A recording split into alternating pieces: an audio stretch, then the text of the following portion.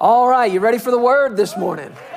Have you had enough? If you've had enough, you can go. It's fine. We understand. But for those of you, crazy people, borderline crazy people who just can't get enough, then let's get into the word together. If you've got a Bible, I want you to open, please, to the book of, why don't you open to 1 Corinthians chapter 4. I've got several verses to read to you before we get there, but I'll give you a head start. 1 Corinthians chapter 4.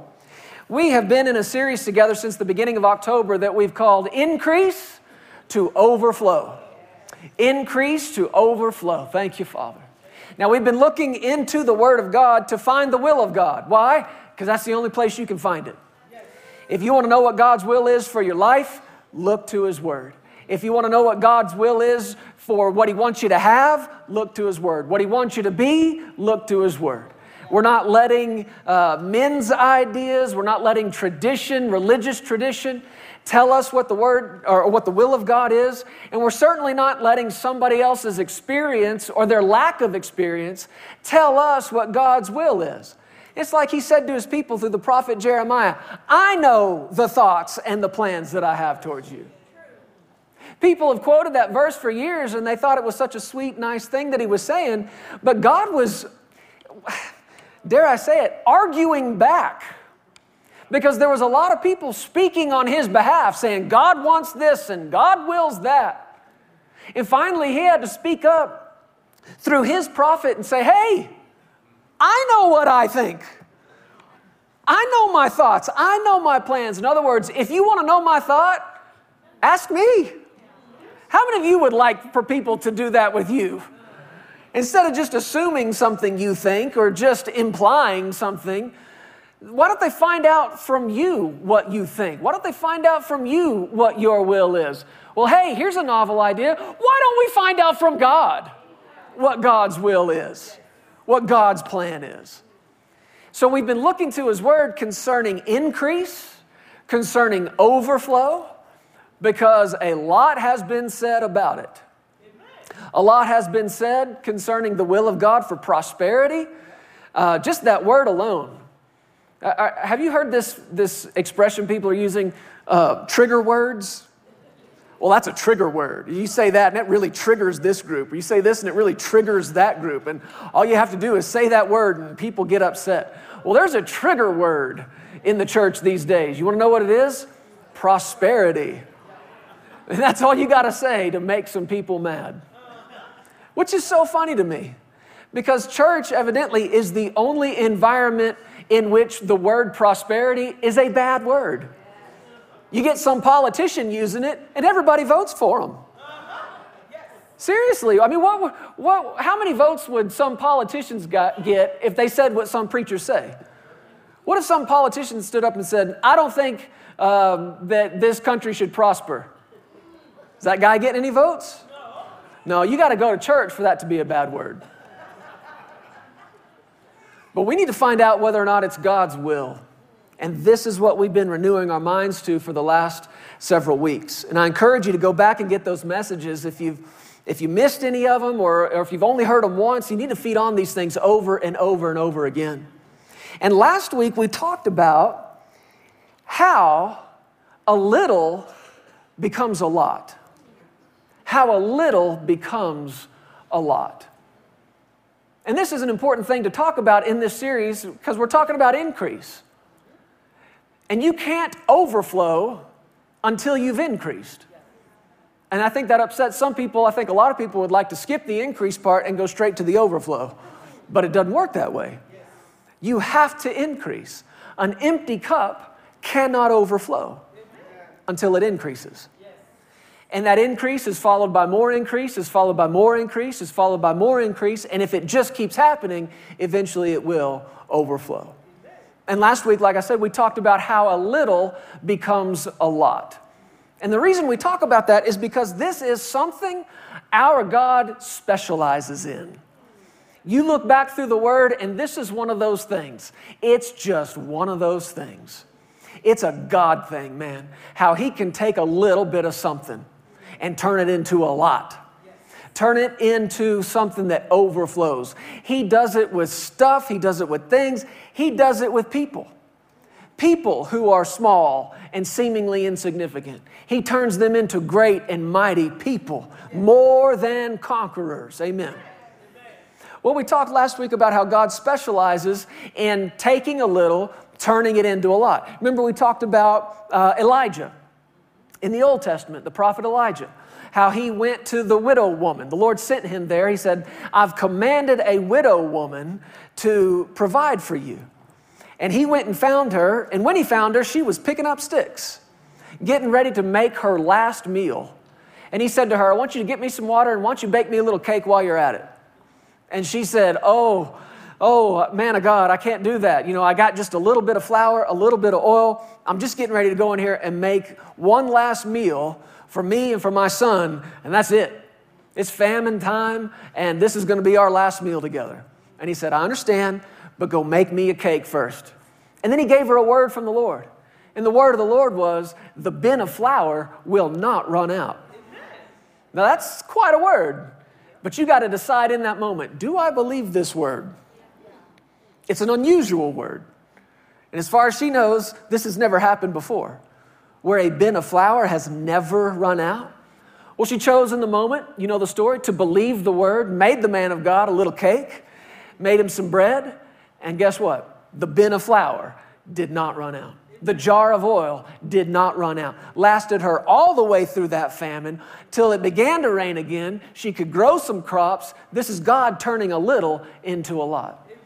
With Elijah, with Elisha, he went to another widow woman. Now this woman whose husband had just died, he left her in a huge amount of debt. So much debt that the creditors were coming. And because she couldn't pay the debt, they were coming to take her sons as slaves. And she's talking to the man of God about this, and he said to her, well, what do you have in the house? Man, that's a good question, isn't it? That's a good place to start right there. What do you have in the house? And she said, all I have is a little jar of oil. And he said, I tell you what, you go get all the empty vessels you can find. You go ask friends and neighbors and strangers and just say, I need something to pour some oil in. Give me a cup, give me a vessel, give me a jar, give me a bucket, give me something I can pour some oil in. And she collected, I don't know how many it was, but brought them all back to the house. And the man of God started pouring oil. And that little jar of oil filled up one of those vessels. And then it filled another vessel and another vessel and another jar and another bucket. And it just kept filling up vessel after vessel after vessel, until finally he said, bring me another one. She said, that's all the vessels I've got. And that's when the jar of oil stopped. God turned a little into a lot. And what the man of God told her was, now take this oil, sell it, pay off your debt, then live on the rest. That's increase to overflow. It wasn't just enough to pay the debt. That would have been wonderful. It would have been wonderful to pay the debt and not have to sell your sons into slavery. Come on. But that's not where God stopped. He gave this woman enough to get her out of debt and to live on the rest of it. How many jars did she find, man? I don't know, but everyone she could get her hands on, and she lived on it. It's like we said last week, this woman went from over her head in debt to a success in the oil business, just like that. Just like that. God specializes in turning a little into a lot.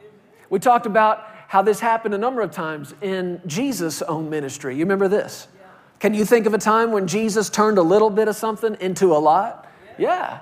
Fed thousands of people with a few loaves of bread and a couple of fish. And we look specifically at how that happened. Come on, somebody help me that side. How did that happen? That's what you want to know. How did that happen? Say it again. How'd that happen? This is what you and I need to be finding out. Don't just read these stories and go, oh, wow, isn't that neat? And then move on. No, you need to go, okay, Lord, how did it happen? Well, I should say you need to be finding out if you care at all about God turning a little into a lot. If you don't care about Him turning what you have, the little bit of something you have, into a lot, then don't bother with it. But is there anybody in here who would like to know how our God, come on church, turns a little into a lot. Well, then your question should be, okay, Lord, how? Show me how. And Jesus showed us how. When they brought that little boy's lunch to him, when there's 5,000 men sitting out there, not counting women and children, thousands of people, Jesus gets it in his heart, I want to feed them. Whose idea was it to feed the people? Jesus' idea. Is it still his idea to feed his people today? Yes, it is. And when they brought to him that little lunch, some of the disciples saw it, and of course they said what you and I probably would have said, it's not enough.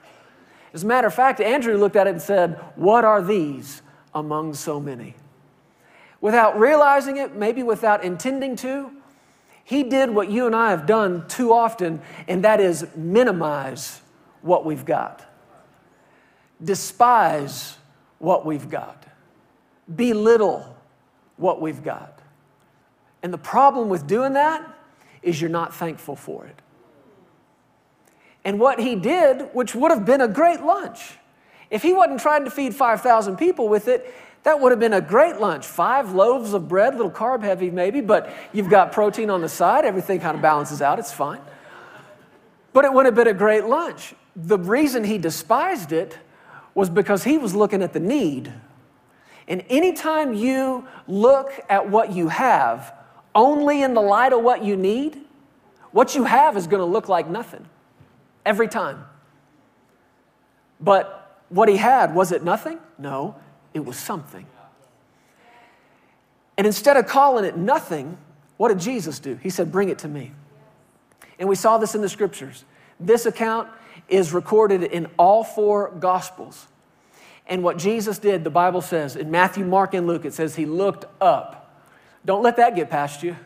If he's looking up, somebody tell me, where is he not looking?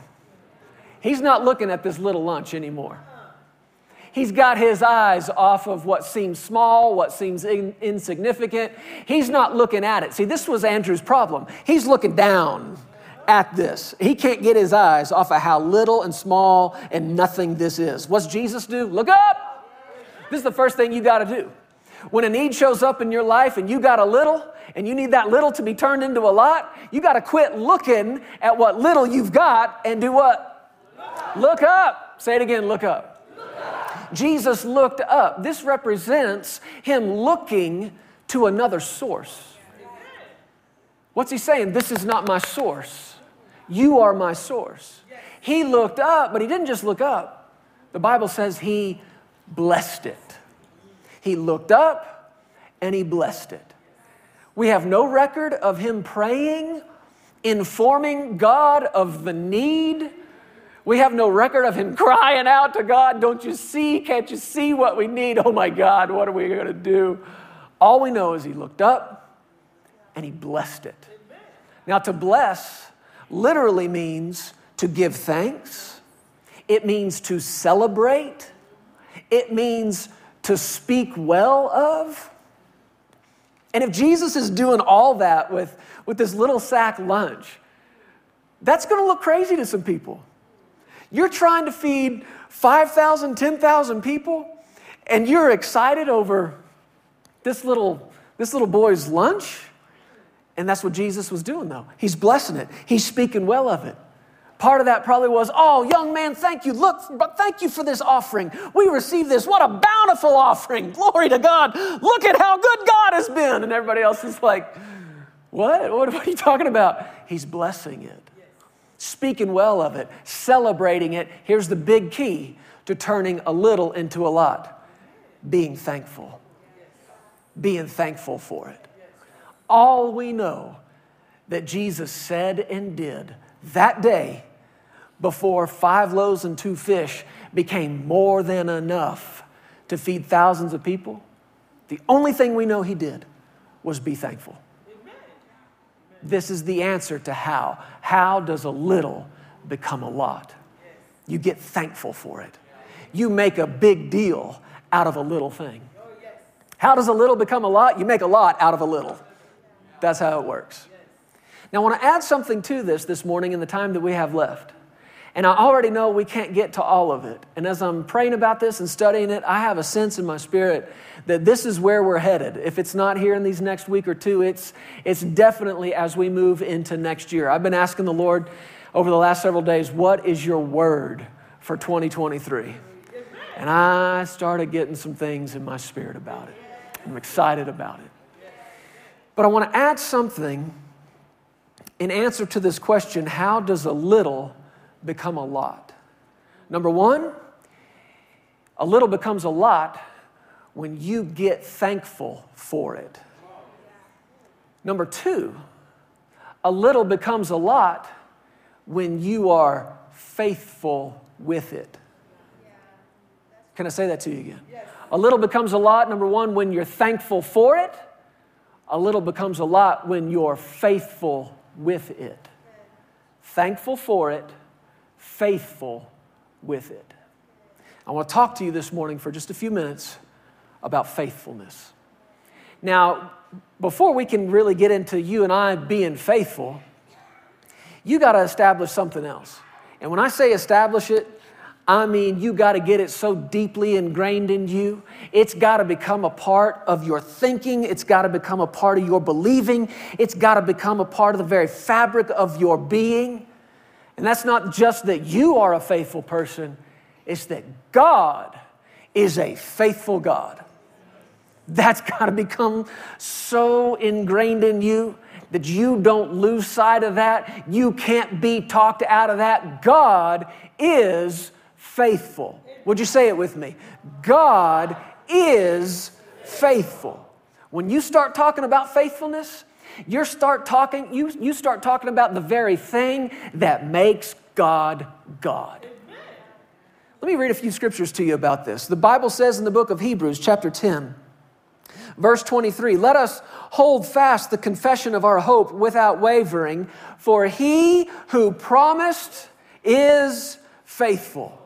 And if we can put these on the screen, I'm going to move quickly, but hopefully we can get a few of these up there for you. Listen to it again. Hebrews 10:23. Let us hold fast the confession of our hope without wavering, for he who promised is faithful. Listen to it from the New Living Translation. Let us hold tightly without wavering to the hope we affirm. Isn't that what I was saying to you? This has got to become a part of who you are, man. So deeply ingrained in you. Hold tightly without wavering to the hope we affirm, for God can be trusted to keep his promise. When you're talking about faithfulness, every time you see the word, there's going to be another word connected to it, trust. To say that God is faithful is to say God can be trusted. He's trustworthy. Lamentations 3:22, Sarah made reference to this already today. The Bible says, through the Lord's mercies, we are not consumed. Somebody say, thank God. Because his compassions fail not. They're new every morning. Great is your faithfulness. You know this one, I hope. 1 John 1:9, if we confess our sins, he is, come on church, he is faithful and just to forgive us our sins, to cleanse us from all unrighteousness. James chapter 1, verse 16 and 17. Do not be deceived, my beloved brethren.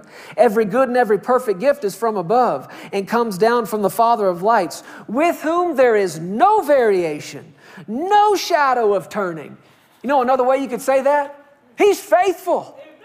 No variation, does not change. God is faithful.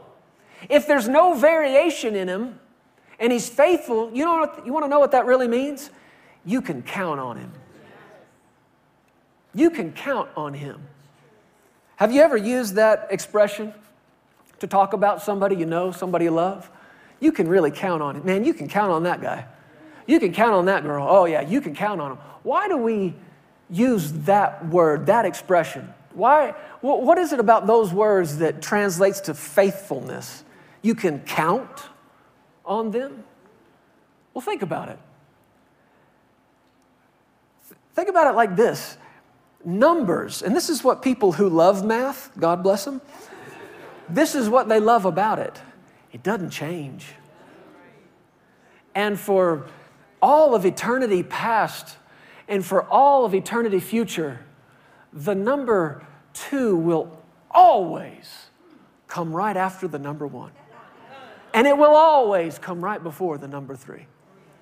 I don't care what's going on in politics. I don't care what's going on socially or in culture, what's changing around us. That will never change. That's what it means to count on somebody. It's consistency. You can count on God. He is as faithful as 1, 2, 3. Does that make sense to you? He's faithful. Thank you, Lord. Listen to this from Hebrews 11, verse 11. It says, by faith, Sarah herself also received strength to conceive seed, and she bore a child when she was past the age. You know what you should be saying? How'd she do that? I mean, I know you know the story, but the question should be, how? How in the world did this 90-year-old woman have a baby? Not because there's anybody necessarily interested in doing that, but still, the question should exist. How did that happen?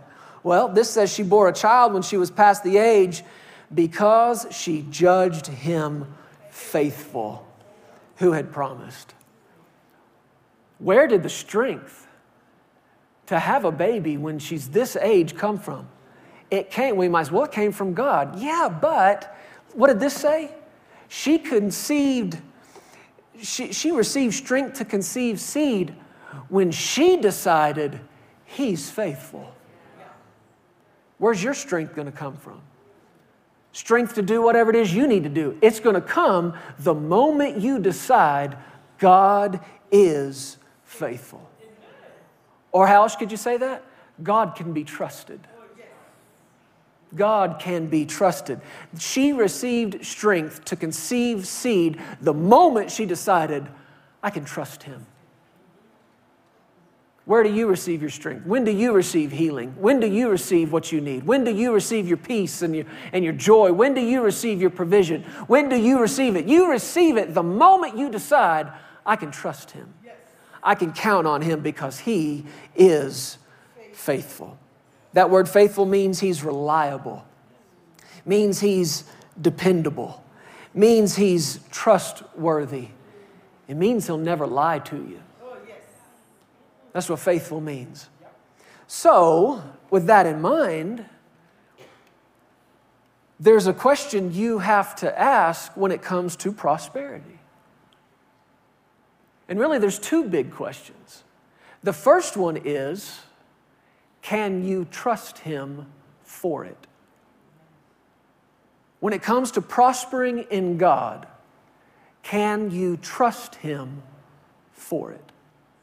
Now, this is a big part of what differentiates us from the rest of the world. We're sitting in here today talking specifically about prosperity as it pertains to natural things, material things, financial things.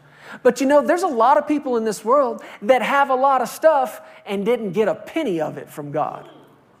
So it's not just the stuff. Can you see that? You cannot look at somebody and just say, well, they got a lot of stuff there. They must be really blessed. Not necessarily. The question is, how'd they get it? Where did it come from?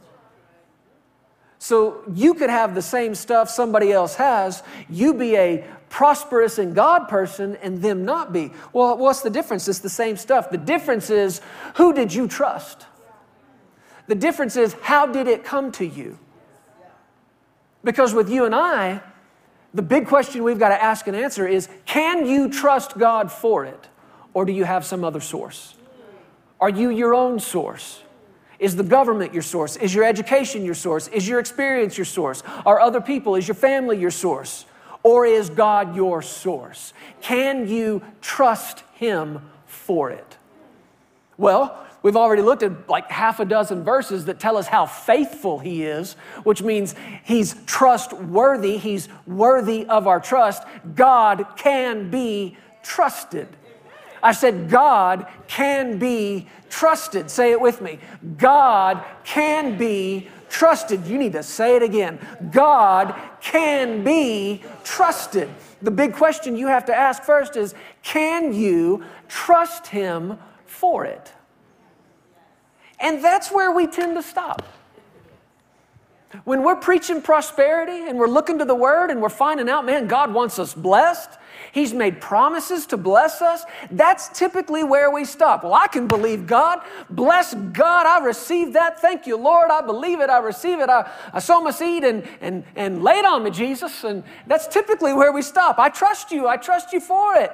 And there's a lot of people, listen to me now, who are genuinely trusting God for it and yet living without it.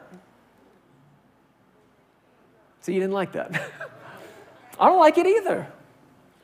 But the reason that could be so is because there's another question. The only question when it comes to prosperity isn't, can you trust Him for it? There's another question.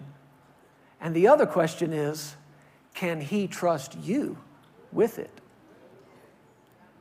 This is what's keeping many, many believers small. It's what's keeping people in lack. It's what's keeping people constantly struggling to keep up, even while they're crying out in faith and believing God and trusting God to the best of their ability.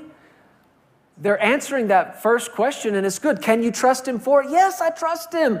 The next question, though, is just as important. Can He trust you? Can He trust you?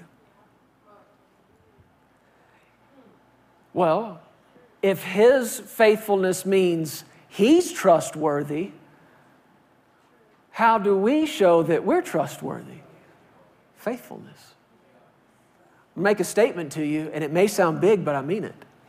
Faithfulness is one of, if not the biggest key to increase, to prosperity in our lives. Faithfulness. And there's a lot of other things that go with it. Our sowing, of course, we believe in that. Of course, we believe in putting the kingdom of God first. Of course, we believe in making good confessions over our finances. All of those things are good and they're wonderful. But without this key of faithfulness, all of the others have no effect. Faithfulness. So these two big questions, can you trust Him for it? Can He trust you with it? Again, let me read a couple of verses here to you. Proverbs chapter 28, verse 19. Maybe we can have this on the screen for you. The Bible says in verse 19, Proverbs 28, he who tills his land will have plenty of bread, but he who follows frivolity will have poverty enough. Verse 20 says, a faithful man. What kind of man? What kind of person? A faithful person will abound with blessings. Come on, do you like the sound of that? Abounding with blessings. That word abound literally means to overflow with. Do you like the sound of overflowing with blessings? Of course you do. I'll go ahead and shout for you. Woo, Pastor, we believe that. A faithful person, though. What kind of person is overflowing with the blessing of God on their life? It's a faithful person. But he who hastens to be rich will not go unpunished. From the New Living Translation, it says it like this. A hard worker, I just lost like half the room. Does the Bible say anything about hard work? Yeah. A hard worker has plenty of food, but a person who chases fantasies ends up in poverty. Man, in one verse, you and I get told, here's how to prosper, here's how to live in poverty. A hard worker will prosper. They'll have plenty of food. Notice what he says in verse 20. The trustworthy person will get a rich reward. But a person who wants quick riches will get into trouble. Now, you got to understand something about the time in history when these words were written. This was back in a time in human history where mankind wanted to get rich quick. Now, of course, we don't deal with that anymore. That's not so much a part of our culture now. Or is it? Is this not amazing to you how many thousands of years ago these words were penned, and yet we're still dealing with this stuff today? People hastening to be rich. I want to be rich, and I want to be rich like yesterday. This goes back to what I said to you a moment ago. People want to overflow before they increase, and it doesn't work that way. People trying to get rich quick, he said, it ends in poverty. But what's the opposite of trying to get rich quick? Faithfulness. Faithfulness. Being reliable. Being trustworthy. Again, from the book of Proverbs, the Bible says in chapter 20, verse 6, most men will proclaim each his own goodness on Facebook. I'm telling you, this stuff is still so relevant to us. Is this not a problem today? Is this not what the vast majority of social media has become? I call it the parade of self. I call it the, hey, everybody, look at me. Listen to me. Look at what I'm doing. Listen to what I'm thinking. Look at my opinion. Listen to what I have to say about this. Meanwhile, everybody else is like, who cares? Who cares? And yet we feed on this stuff. It's the parade of self. It's the parade of self.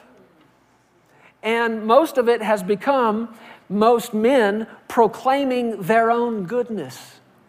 It wasn't hard to find that day. It's not hard to find today. But listen to what he says. Most men will proclaim his own goodness, but who can find a faithful man? Do you hear that? Who can find a faithful man? The New Living says, who can find somebody who's truly reliable? The New American Standard says, many a person proclaims his own loyalty, but who can find a trustworthy person? You gotta think about who's writing these words. This is Solomon. This is the king of the nation. And I can nearly hear the frustration in his voice going, it's not hard to find somebody who can tell you what a good job they can do. It's not hard to find somebody with a glowing resume. It is not difficult to find somebody with a self-congratulatory resume that lists all their accomplishments and all their experience and all their education and all their degrees. And I can almost hear it from him coming from this point of view of like, I'm done with that. I put stock in that before. I bought into that before. You know what I want now? Somebody faithful. Can you hear what he's saying? Who can find somebody faithful?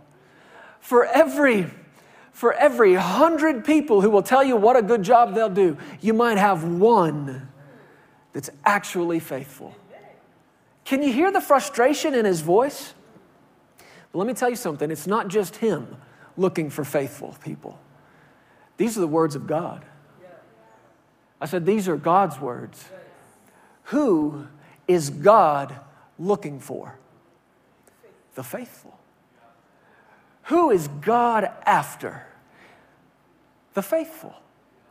He's not looking at resumes. God's not, flipping through a bunch of resumes. Well, this one went to Harvard, so, maybe he should pastor. Or this one graduated from this place, or this one grew up in this family, or this one has this much money, or this one with this experience and this education, and this one with this job, and blah, blah, blah, blah, blah. You know what he says? Give me somebody faithful. And you can see just from this one question, who can find a faithful man, a faithful person? Who can find somebody truly reliable, somebody trustworthy? You know what that question alone reveals? It's rare. Faithfulness is rare. Real, genuine faithfulness is not everywhere. But the good thing is, the more rare something is, the more valuable it is. And as a faithful man and a faithful woman, you might be rare, but you know what that means? You are valuable. You are valuable to God. You are valuable in the kingdom of God. And the Bible even says that He scans the whole earth looking for those whose heart is loyal. Same word translated faithful. And when He finds a faithful heart, you know what the Bible says? He's found somebody He can show Himself strong to. It's almost like he's got radar. And he's just scanning the earth.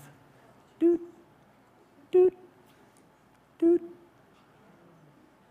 doot. I mean, it's that rare.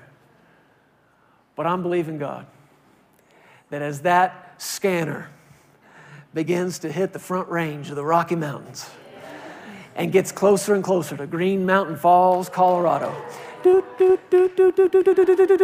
and what? He comes across a room full of people whose hearts are full, whose hearts are loyal, who will be faithful to him. Faithful. Can you trust him for the increase? Yes. We know he's faithful. Here's the other question. Can he trust you with it? Now, I heard somebody say yes. And I want to hear you say that. I want that to be your answer. But you need to, before you shout that out, you need to hear what the Bible says in 1 Corinthians chapter 4. Look at this with me. Did you find 1 Corinthians 4? That was 35 minutes ago. So hopefully you found that. 1 Corinthians chapter 4. In verse 1, Paul writing by the Spirit of God, he says, "Let a man so consider us as servants of Christ and stewards of the mysteries of God." Let a man so consider us. When people think about us, this is what we want them to think. He said, let a man so consider us servants of Christ. That's us. Servants of Christ. And then he used this word, stewards of the mysteries of God. I don't think you and I fully understand or fully appreciate what a wonderful thing it is to open up your Bible on a daily basis. I said on a daily basis. I said every day. Call me crazy. I think Christians should read their Bible every day. I don't think we fully appreciate how wonderful it is and how miraculous it is that you and I are able to open up our Bibles on a daily basis, read it, and, check this out, get it. Understand it. Now, I'm not saying we fully grasp every single thing that's written in there. There's a lot that perhaps we don't understand, and we're learning and we're growing. But you don't know. You don't know what a precious thing it is to be able to read your Bible and to get anything out of it, for the light of revelation to come on in your heart in a way that only the Holy Spirit can do that. You don't know what a precious thing that is, because there are people and have been people for thousands of years now that have tried that Bible thing, that have read it and tried to read it from an intellectual standpoint. They've opened it up and read it, many of them cover to cover, pushed it away and said, that's nonsense. There are people that have tried it, got nothing out of it, and have labeled it old, archaic, old thoughts, old ideas, completely irrelevant for today. You don't know, church. I said, you do not know what an awesome thing it is to open your Bible and hear the voice of God. That's not happening every day. And it's not happening everywhere with everybody. But glory to God, it's happening with us. When you and I crack that thing open, whether it's first thing in the morning or last thing before bed or sometime during the day, and you open it up and you hear a voice speaking to you, and it's the voice of God Almighty spoken through His Holy Spirit, and you see things and you get things and you learn things, and it blesses you and it enlightens you. It's a miracle happening. I said it's a miracle happening. And what Paul said there was, when they think of us, they need to think of us not just as servants of Christ, but as stewards of the mysteries. Stewards of the mysteries. Things that are a mystery to the rest of this world. You're living in it. You're walking in the light and the revelation of it. And we are to steward those mysteries. The word steward, it's not a word we use often now, but it really is just the word manager, administrator. And this is what he's saying we are when it comes to the mysteries of God. We're stewards, we're managers, we're administrators. This is like almost all my job as a pastor, as a minister of the gospel, is to be a steward of these mysteries, to be an administrator, a manager of it, to hear from heaven and get the direction of God for what you and I are supposed to be looking at, when we're supposed to be looking at it, talking about the right thing at the right time. Managers of the mysteries. Somebody say manager of the mysteries. But look at this, verse 2. Moreover, or you could say more importantly, it is required. It's required in stewards, in managers, in administrators, that one be found faithful. This is the whole job description.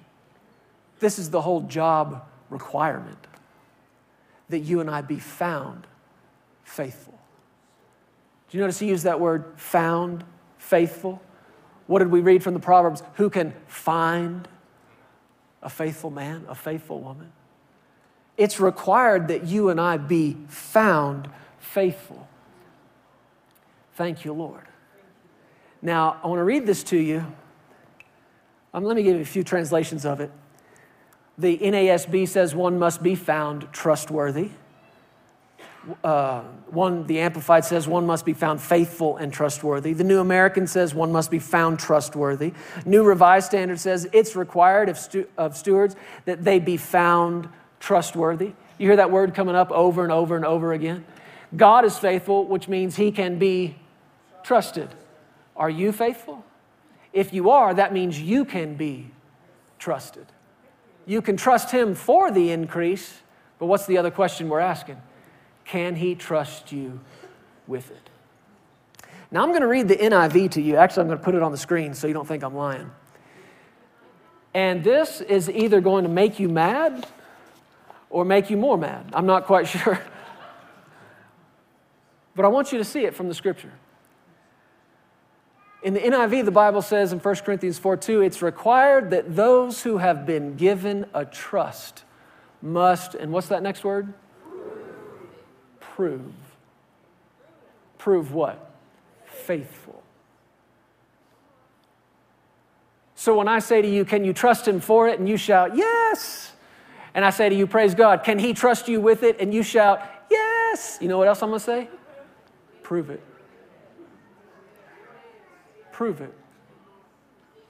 People do not like this. We have found. But do we have something to prove? According to the scripture, do you and I have something to prove? I've literally had people, Sarah and I have had people tell us, I've got nothing to prove to you. Well, according to the Bible, we do. We do have something to prove. And what is it that we have to prove? Faithful. Faithfulness.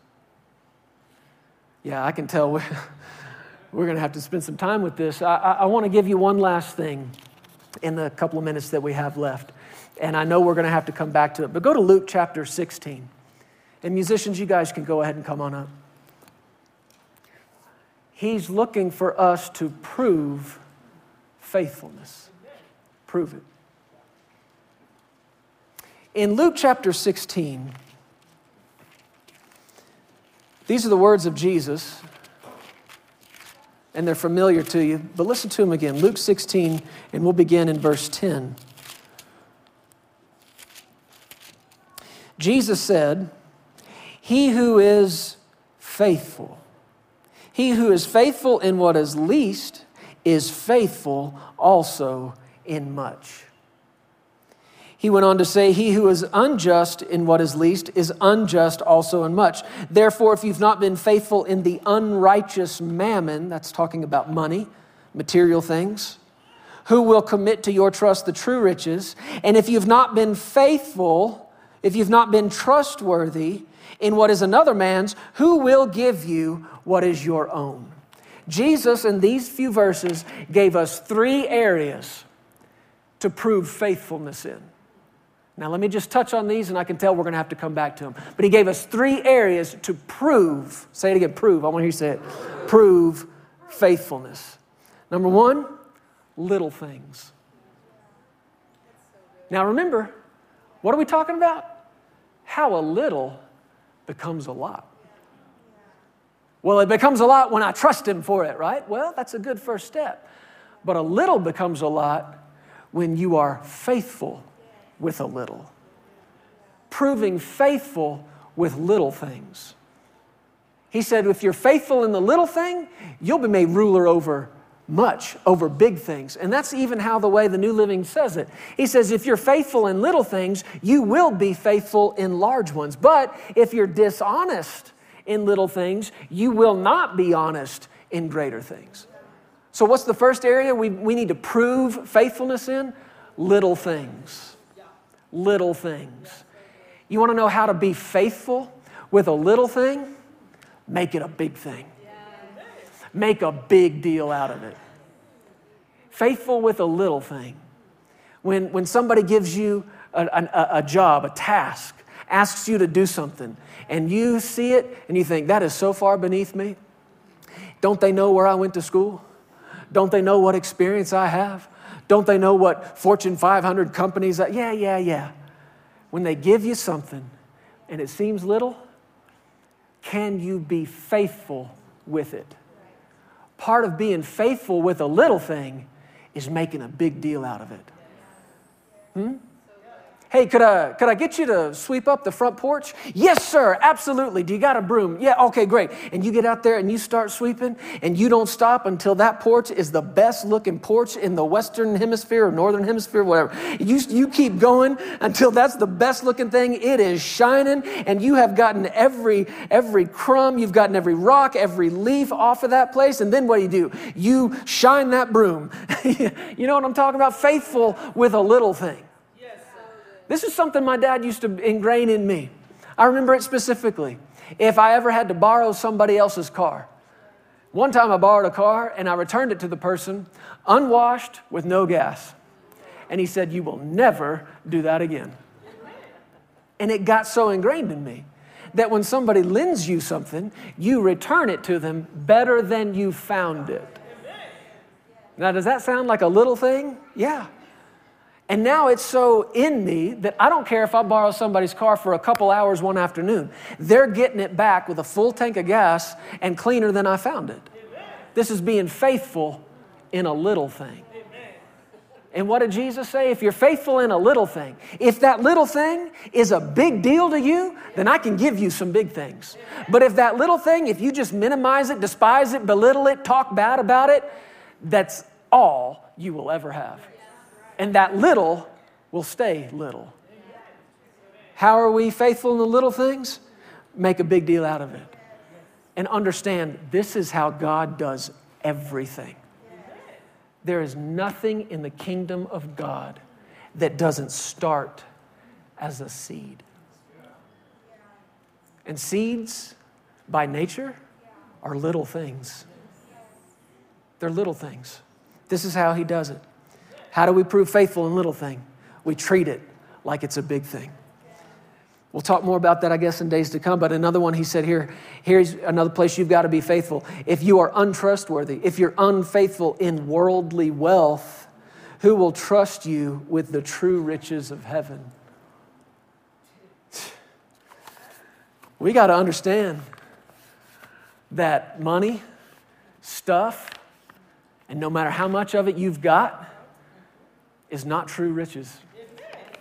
Now, we know the Lord wants us blessed, and we know he wants us equipped with what we need, but even in that, we got to understand that handling these material things is nothing but a test. Money is nothing but a test. And I don't care if you got billions in the bank. It's not, you haven't even begun to touch true riches.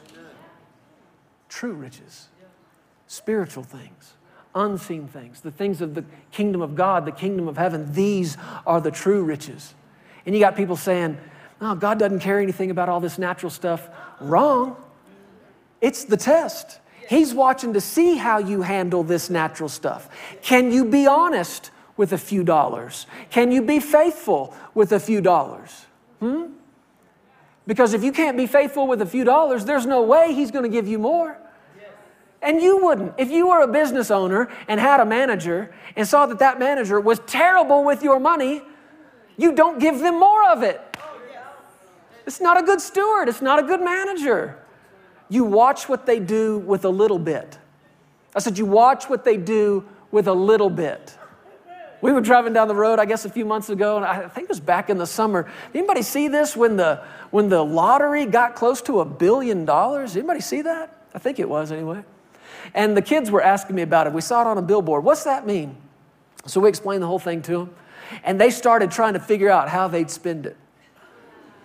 And they started making their list of stuff, and they listed this, and they listed that, and they listed this, and went on and on and on and on and on and on and on. And they're like, okay, Daddy, how much do we have left? I was like, 950 million left. You've got a ways to go, guys. Trying to figure out, I would do this with it, and I would do that with it, and I'm going to do this with it.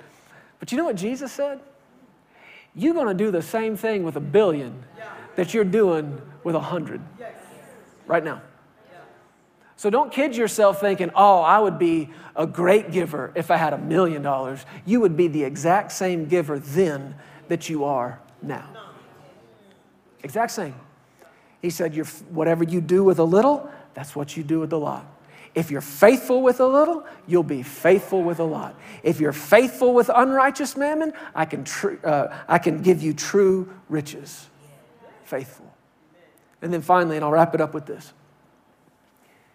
3 areas to prove faithful in. The little things, the money things, and what else? Other people's things. Isn't that what he said? If you can be faithful in that which is another man's. If you can't be, he said, then who's going to give you your own? This is how God has designed it. He gives us opportunity to serve somebody else's vision before He gives us our own. He gives us opportunity to come up underneath somebody in support and in help. And if we can prove faithful in the way we help with their thing, we can be trusted with our own.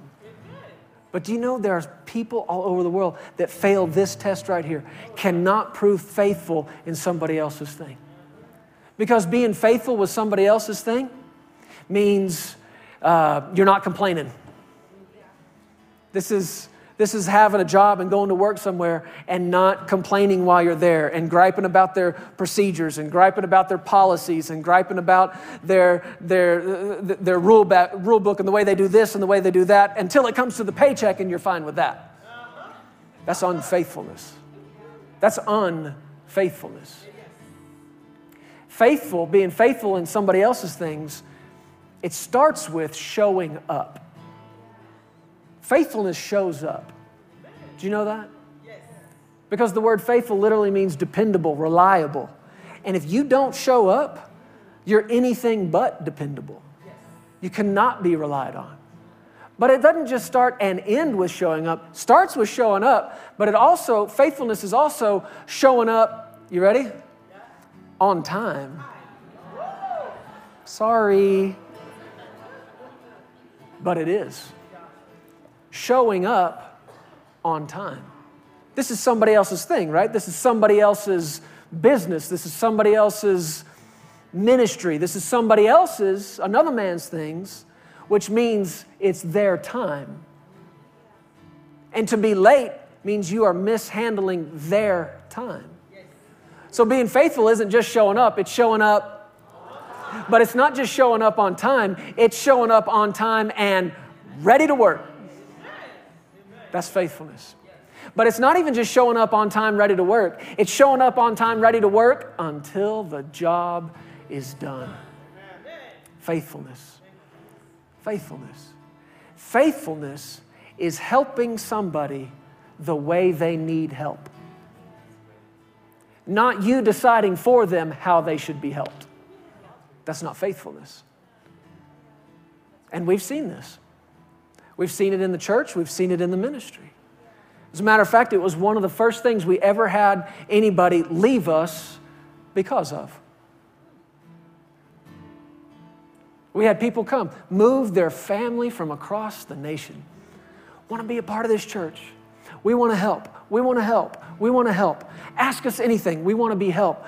We want to be a help to you. Awesome. Wonderful. Glad you're here. Can you do this? No. Okay. A few days, a few weeks later. Can we ask you to do this for us? No. I don't really feel led to do that. Okay. Can we ask you to do this for us? We need some help over here. Would you do this for us? No. And then they tell us what we want to do and what you should be asking us to do is this. And wanted essentially leadership over a major department in the church. And it's like, but these other things, no. That's unfaithfulness. Faithful in another man's things, in another person's things, is helping them how they need help, when they need help, the way they need help. And it finally got to a place with some people that they packed up and moved away because they didn't like the way and the place we wanted the help. Sarah and I were laughing about this just the other day, though. I'm sorry, I'm keeping you long. I'll just tell you this and we'll be done. But we were laughing about it. I was thinking, imagine this. Imagine you're packing up a house, right? And you got furniture to move and you got boxes to move and you are there all by yourself and you're somehow got to try to figure out how to do this all on your own. And I show up at the front door and I say, the Lord has sent me to help you. What do you say? Oh, thank God. Please, I need the help. Would you mind picking up that box? Actually, could you grab the other end of that sofa and we're going to take that out to the truck? And I say, no, let me stop you right there. That's not the help you need. My gift is singing.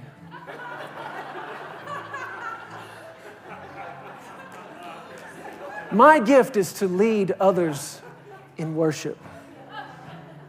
Okay, but here's the deal. I just got to get this sofa out to the truck. Lord, we lift your name on high. What are you doing? Lord, we love to sing your praises. You know what? That's great. But if I could get you to grab that box, Lord, I'm glad you're in my life. This is helping you.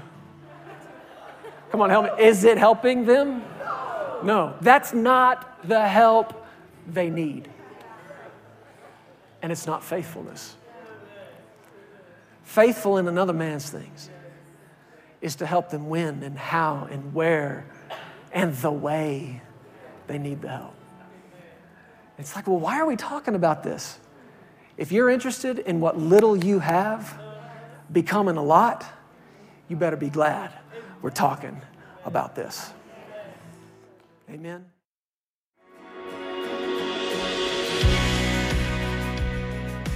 Thank you so much for tuning in today. We hope you enjoyed this message. If you need someone to pray with you, there are several ways for you to contact us. Feel free to give us a call at 817-577-0180. You can also contact us through the Legacy Studios app or either of our websites. Giving options are available online at pearsonsministries.com and legacychurch.family. If you prefer, you can also text an offering. Simply text Legacy and any dollar amount to the number 28950 and follow the prompts. Be blessed today. We love you, and remember, you are always welcome here in the House of Faith.